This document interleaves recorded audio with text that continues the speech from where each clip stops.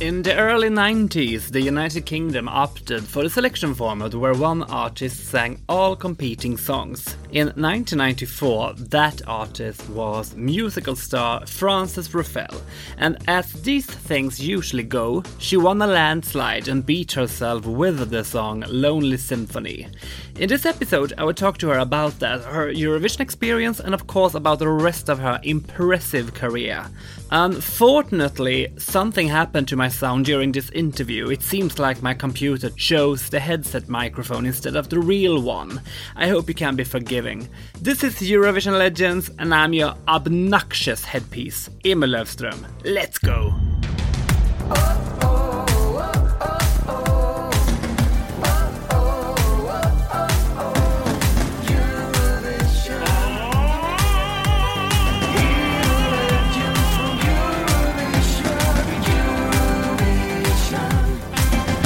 Welcome to Eurovision Legends, Frances Ruffelle. Thank you. Thank you for inviting me. How's life treating you these days? I'm okay right now. It's a funny time, as we know, but I'm being very creative. I'm writing a lot. I'm putting out some new music, and I'm just using my time to see my family and keeping calm. Great. I'm so happy to have you on the show. I know that you're a big favorite among Eurovision fans, and certainly by me. Oh, that's very kind. Thank you. I actually went to Leicester in 2013 to see you play Piaf. Did you? Yes, and I've done my best not to stalk you too much since. Did you not come and say hello? No, I didn't. Oh, I always like people to come and say hello. Next time I will. Yeah, next time. To get in a good mood and warm up, I thought we could start off with some quick questions. Oh, no. Okay, I'll try my best. Best song from United Kingdom in Eurovision? Save all your kisses for me. Save all your... That song is the first single I ever bought. Yeah. Worst song from United Kingdom in Eurovision? Oh, gosh. Oh, I don't know what the worst song is. I actually can't. Pass. I don't know. Michael Ball from 92 or Sonia from 93? Oh, yeah, I got to choose. I have to choose Sonia then because Michael Ball's my mate, so I can't choose him. Who should have won Eurovision but didn't? Me. Great answer. Who should not have won Eurovision but did? Oh, now, oh gosh.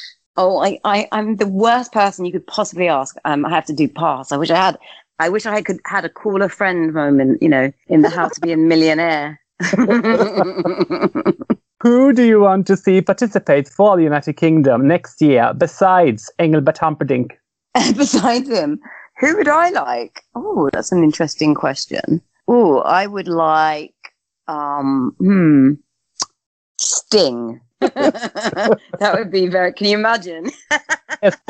Who do you not wish to see participate? Who do I not wish to? I don't know. Hang on, I'll have to think longer. This is going to be a long edit. Oh, pass. Favorite country in Eurovision besides the United Kingdom? My favorite is Ireland. Last question. One word about Terry Wogan. Oh, bless him. He was very funny. Have I got to only say one word? Okay, one word. Hilarious.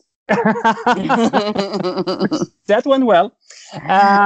We're going to talk more about Terry Wogan, I promise. That'd be nice. In 1994, you ended up representing the United Kingdom in Dublin.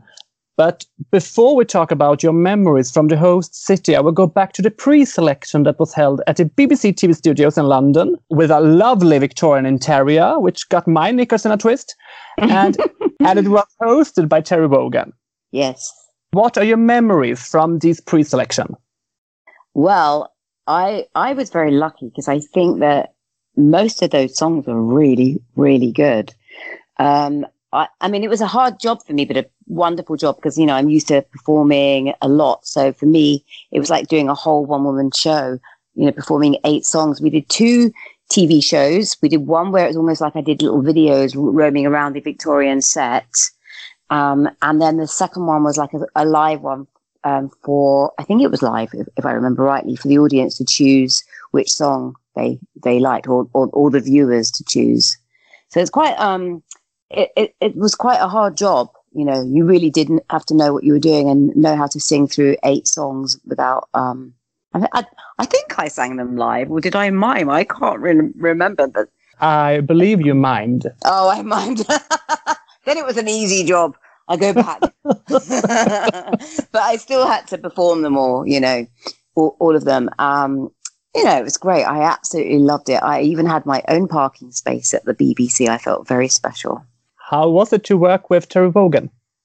Terry Wogan was a real laugh, really funny, because you know how he has a sort of love-hate thing with Eurovision. He loves it. He can't bear to miss it, but then he'll criticize everything and put it down, but always in a sort of funny, naughty way.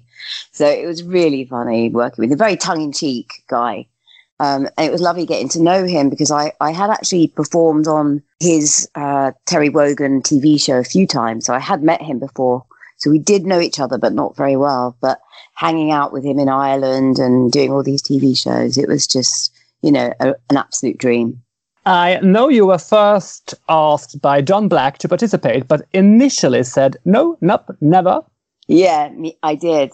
Well, you know, I was an artist, you know, writing my own songs at the time and also performing, and I had my own direction that I was going in. And I guess, you know, I love watching Eurovision, and, you know, growing up, we all had parties on a Saturday night at my nana's house, and we'd all, you know, vote for the countries and everything.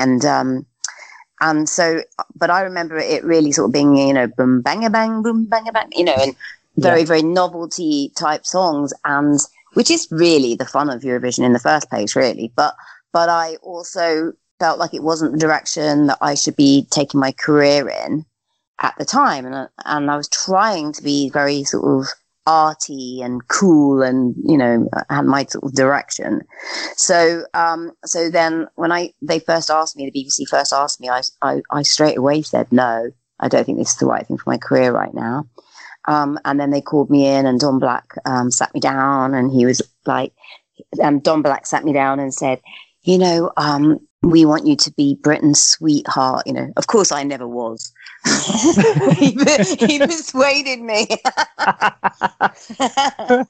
And so, and also, to be honest, though, they did choose some fabulous songs, you know, and I didn't have to do any boom banga bangs. Perhaps if I had done a boom banga bang, I would have actually won. But but I have to say, it was very much set in the style that suited me. So it was lovely, and in fact, I did get offered quite a few record deals from it. So it was really nice, and so I ended up going in the studio and writing all the stuff I really wanted to do, and putting my own things out in the world, which is, you know, being my creative self. 8 songs competed, and you sang them all. Do you still remember them? I remember some of them. I don't know if I would remember to sing them all now, but I remember the one that won. I do remember I just can't remember the names right now, but there were loads of really amazing songs and amazing songwriters that entered. From what I understand, the winning song was also your personal favorite. It was my personal favourite, and people do say that, did I sing that better, but did I put it out there better? I don't think I did. I think that obviously it was my favourite for a reason, because it was really rather brilliant, I think. My heart is broken, my picture is forgotten, but I still believe that I can see a piece of me reflecting in your eyes. Never fall, never fall. We will be free. We will rise. We will rise. We'll never fall again. And we will be free. Besides Lonely Symphony, my personal favorite was the Lion King-esque Sink or Swim. Yeah, that's the one I was thinking. Sink or Swim, that's so good, that one. Yeah. I thought that might win, actually. That was a really good one. Oh, when the tide comes, we'll all be in the same boat. The rain won't stop, and the rain goes on and on and on. Oh, when the flood breaks, we'll all be in the same place. We'll see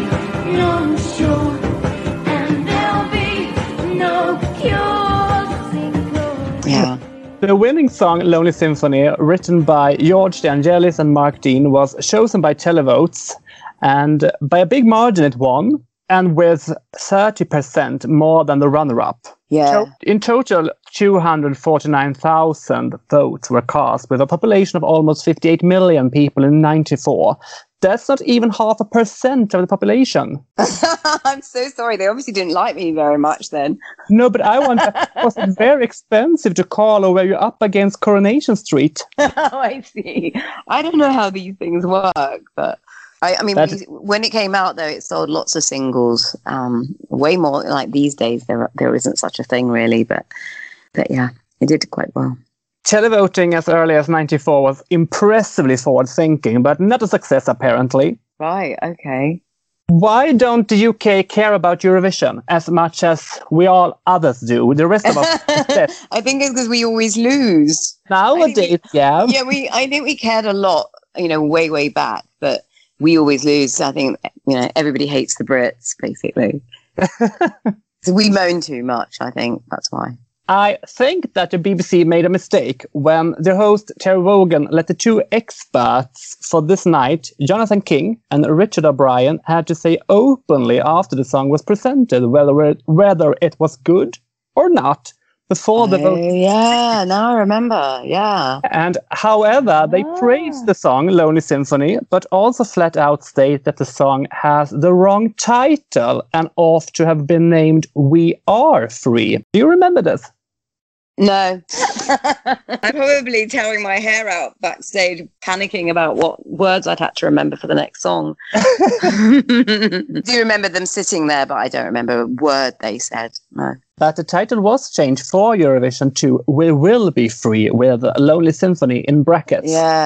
Yeah. Or was it the other way around? Lonely Symphony, We Will Be Free in brackets. I don't know. I can't remember now. Yeah, it makes sense. Later, you released the great album Fragile. Surprisingly, you didn't include any of the songs from the pre-selection except the winner. How come? Oh, that's a good point. I don't know, really. I guess I was going in my direction. I wanted to do the songs some of them I wrote and some of them I wanted to sing. I'd already worked so hard on I've been working, writing songs and finding songs. So I had about 30, 40 songs ready to go. So I guess I chose my favorites, really. Which one of them were your favorites from the album? Blue eyes.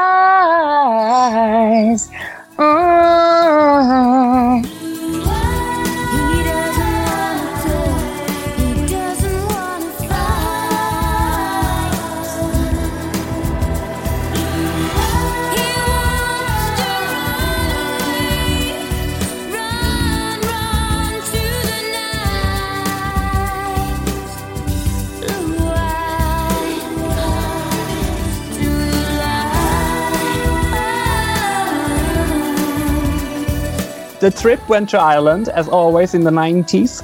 How was Dublin?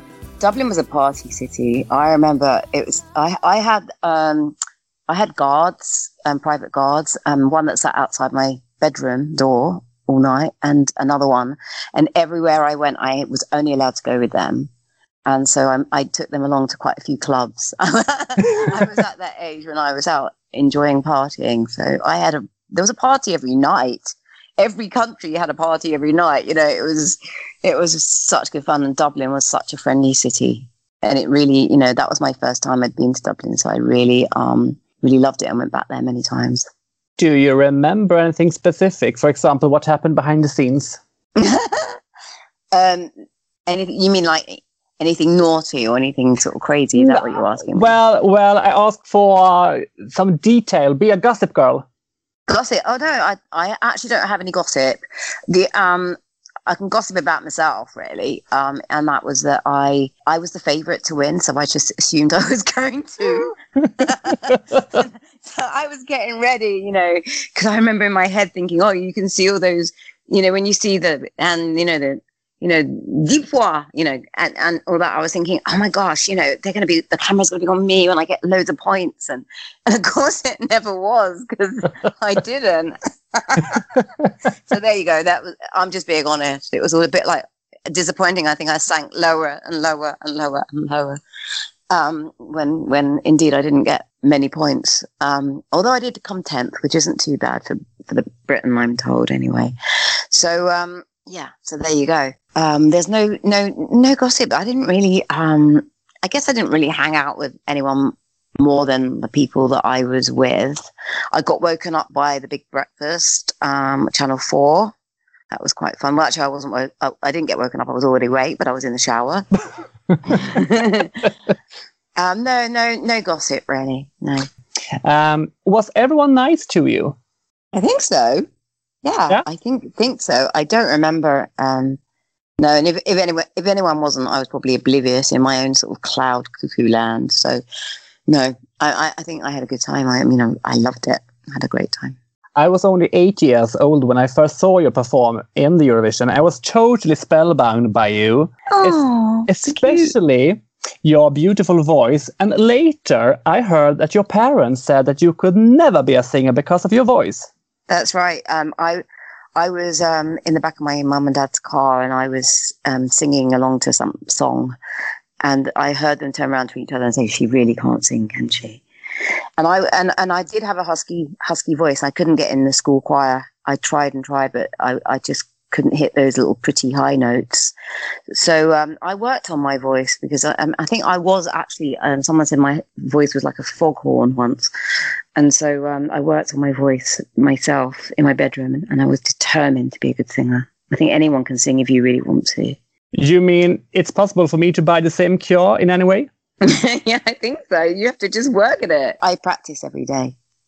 From the great year 94, Frances, I have in previous episodes talked to the artists from, hang on now, Sweden, Poland, France, Finland, Ireland, Norway, Bosnia and Herzegovina, and Austria. Wow. This is just a coincidence. I'm not obsessed, I promise. Right. Do you remember if you had some favorites among the other songs?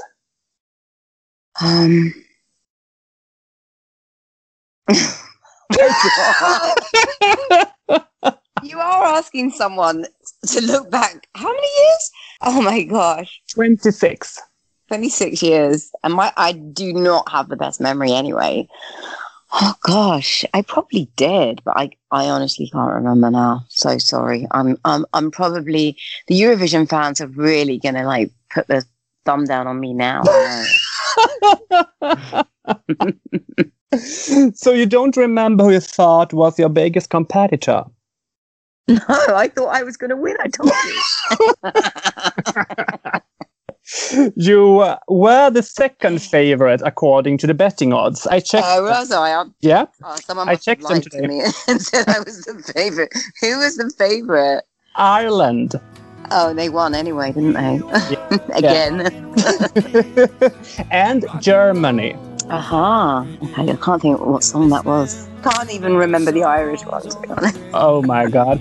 Germany was 3 girls singing We're Giving a Party. Take it, make it alright. In a beat and a button and heart is tight. The tension lasts without a long enough. So rock me, baby, und ist alles egal. Und so eng und so lieb und noch einmal. Komm, lass uns tun, was Lust und Laune macht. We're giving a party. We're giving a party. We're giving a party. We're giving a Okay.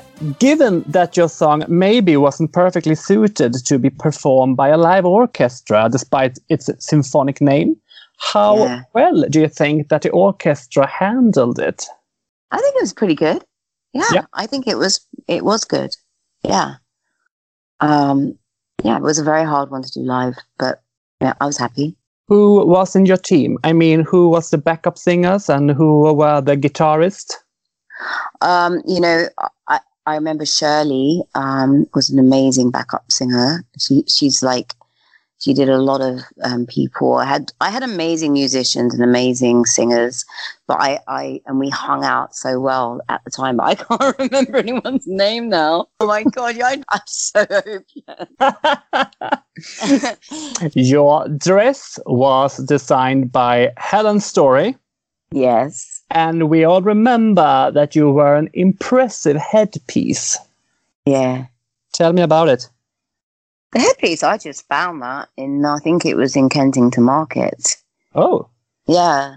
I don't know where that's gone. I wish I had it now. I'd wear it, actually. And also, Helen Story made a big bustle, like an old Victorian-style bustle with a big flag, out of a big flag, a Union Jack flag, actually. And I wasn't allowed to wear it. Why? They didn't feel that I should wear a Union Jack flag. Do you know what? Maybe this was exactly the same dress that Katrina from Katrina and the Waves were offered some years afterwards. Really? Because, That's so funny. Oh my God. So we had 3 stylists and they came with 3 different outfits for me. One was a Union flag dress. The next looked like a bloody clown suit. And the next one looked like, I put it on and I sat down on the couch and the drummer came and he nearly sat on my lap because my outfit looked exactly like the couch covering. Just hideous. So another... It might be because I didn't, I would have loved to have kept that dress. It was such a beautiful evening gown, but I didn't get the opportunity to keep it. They took it back. But yeah, maybe it was still around, I guess. the Swedish commentator Pekka Heino wondered if it was a crown of thorns you were. It did look like it was shaped like that. It was definitely shaped like thorns, but it was just sort of some cool person in Kensington Market that made it and was selling them on stalls. So it wasn't anything really, unique. Unique now, though. By the way, this was not the only fashion report he did during the broadcast. He also said that the Polish contestant Edyta Gorniak's dress would be beautiful when it was finished. That's funny. Strangely, you only, and I say only because I still think it was madness, you only got a 10th place. Oh, I know. Damn it. In my opinion, all the ingredients to end up at the top. Meaning? I mean, because you had killer vocals, a big bombastic chorus, and an uplifting message. Oh, it was lovely, wasn't it? Yeah. Very proud of that song. Very proud. I'm not saying that about my vocals. I'm saying the song, It was a lovely uplifting song. What happened after Eurovision? I mean, what was it like to go back to the UK? Did you feel defeated? I did feel a little defeated, I have to admit. But you know what? It was soon forgotten. Yesterday's news very quickly. How did the media treated you? I think everyone was really quite nice. I didn't embarrass the nation or anything, and I think I did a good job and I was professional. So it's not like some other years where people were singing out of time or off key or something, so I didn't get any. I don't think I got bad reviews, but I don't have, maybe I did and I didn't read them. I don't know. But I think it was all okay. I think everyone was disappointed that it didn't come further, but You have performed in various musicals, released 5 albums, worked in theatre, won a Tony, worked with television, film, and have a series of 5-star sellouts live shows, both in the UK and in the US. And during all these years, you gave birth and took care of 2 children as well. 3 children as well. Yeah. What did you do with all your spare time? Exactly. I don't stop. I think I'm. My kids say I've got ADD. I don't stop. I'm always doing one thing and another on a project here, and I've just written 3 plays. I've got one. The one that you're talking about, that I was doing a one-woman show, I've rewritten it into a play called Ruby's Poison, and that was supposed to be on in New York right now, but sadly the theatres are closed right now. So hopefully next year that will be going on. Yeah. So I'm just, and also I'm just right now. I literally uploaded today to AWOL, which is a company that then distribute digital albums. So I've just released today, and it's a 20-minute track, just one track, And it's all sort of very, very ambient yoga chanting with, it's very cool. And it's with another friend of mine called Sam, and it's two female vocals with harmonies and everything. And that's going on because I've just also filmed a 20-minute yoga film, which is, and I've filmed that with my friend Sadie Frost. And basically that means you can just watch the film and take in the ambience and listen to the music, or you can join in and do the yoga as well. But it's filmed with 4 cameras, and it's meant to be very sort of, sensual to, just to make you feel like relaxing or happy. You mean that the Eurovision fans now can yoga with Frances Ruffelle? Yes. You can do yoga with me, and you can listen to the music at the same time. Whoa, yeah. Lovely! And the actually, what it is, it's a project name that I'm going under called Yin and Tonic. Instead of Gin and Tonic, it's Yin and Tonic. And we've got a website we've just built actually called yinandtonic.guru, and we've got a YouTube channel which we're hoping to get people to subscribe to, and we're going to constantly put out new films and new yoga routines and new music. And all the yoga's free, so anyone who wants to join in with the yoga can do it free. And we'll do some tutorials as well. So that's what I've been doing because of lockdown and everything. I've been creating these every day, and it just felt like the right thing to put out. And then there'll be more of the music will be coming out, and we'll probably drop a new track every month. Yeah. We must mention here that your daughter is the pop singer Eliza Doolittle, who has a successful music career as well. Yeah, she's amazing. Yeah, I'm very proud of her. Do you have a favorite among her songs? Yeah, I do actually. I like Big When I Was Little, which wasn't one of the biggest ones, I don't think, but I think it's a great song. I think the lyrics are brilliant and it's really catchy.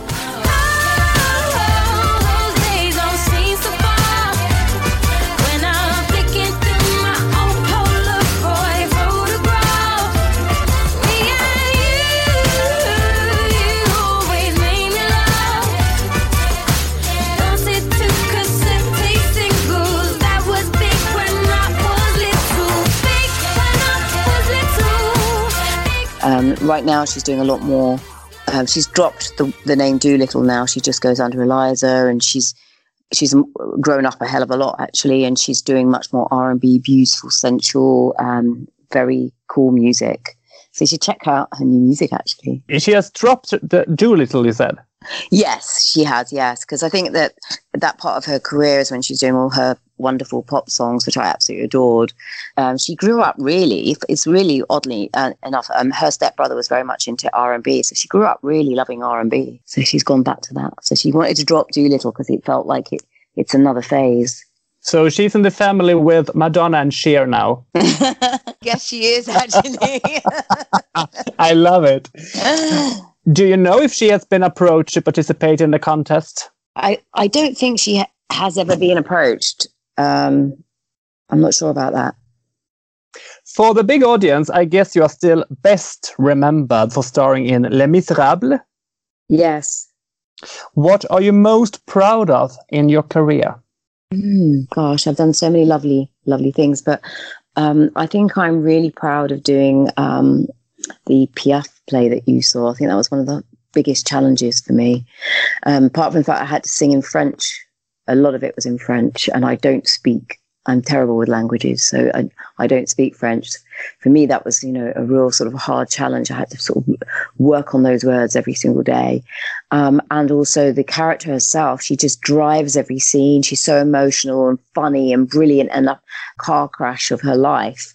I actually felt at the end of each show and at the interval, I felt like I'd been in a car crash myself. I actually felt so battered and bruised. It was the biggest challenge of my life, I think, playing that role. No regrets. No, I will have no regrets. All the things that went wrong, for at last I have learned to be strong. No, rien de rien. Non, je ne regretter. Non, je ne regrette rien is one of the most touching songs ever, and I was deeply impressed with your performance as Edith Piaf. You were fantastic, Frances. Thank you so much. I did enjoy it very much. I hope I do it again. Please, after this horrible pandemic is over, can you put up that show again? I can't just put it up, but I would love to do it. I mean, I'm hoping maybe I'll do it in the States. You know, I usually live in New York at the moment. This is where I'm based, in New York. But I came back to look after my parents during this time. Yeah. But I'll be traveling back to the States again, probably January or February. But yeah, it would be fun to put it on again, but maybe in the States this time. I know that over 100,000 people brought Paris to a standstill on the occasion of Edith Piaf's death in 1963. I hope the French people will mourn you and me the same way when we go. They better, hadn't they? Do you have any special connection to Edith Piaf in particular, or to France in general? Yes, I do. Well, not really, but I have it in my head. But basically, I mean, when I was a little girl, I don't know. France was the only country I went to. We didn't travel much when we were young. We didn't have any money, but we could get to France quite easily from England. So we traveled to France a lot. And I always thought, with my name Frances, I must be French, really. You know? Yeah. But actually, also the Edith Piaf thing, and when I was trying to learn to sing French before I actually got the role, way before, when I was about 17 or something, the first French song I learnt was an Edith Piaf song. And then when I was auditioning for Les Mis, although I didn't really audition properly, that's another story. But when I was asked to sing for the composers, Trevor Nunn, the director, asked me to sing an Edith Piaf song for that role. So I learned a song especially for that. So Edith Piaf was very special to me. And I think they kind of imagined the role of Eponine in Les Miserables as being a sort of little sparrow, a bit, you know, like an Edith Piaf type singing, an urchin singing on the streets. Yeah. So yes, I do feel connected with both France and Edith Piaf. I know you love French chansons as much as I do. Do you have a particular favorite? I like Françoise Hardy. À quoi ça sert de l'éviter? À quoi ça sert de t'en aller? À rester dans ta tour d'ivoire, en broyant du rose ou du noir. Yeah, I love her. I love a lot of French singers because they're all brilliant. And I actually wrote a song which in English, which Etienne Daho, not sure how you pronounce that. He rewrote it in French, and it was a big hit in France.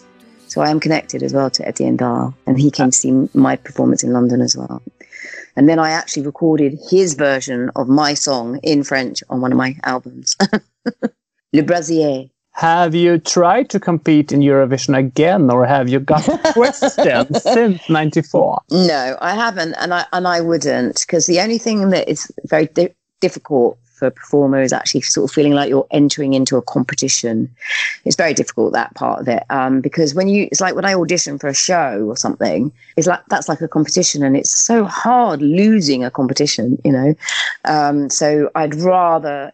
I wouldn't want to enter myself into another competition if I didn't have to, if you know what I mean. Yeah, I understand. Yeah.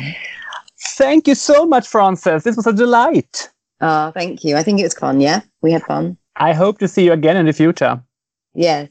And thanks to you, our listeners out there in the world. Don't forget to subscribe on your podcast platform and follow Eurovision Legends on Facebook and Instagram. If you want to contact me, my mail is emil@schlagervandrarna.se, and you find more information on eurovisionlegends.se. Frances, let's hope for a fantastic 2021. Yes, absolutely. Lovely speaking to you. Lots of love. And in this mad equation, I still believe that we can be in harmony, you and me, the chorus in your lonely still.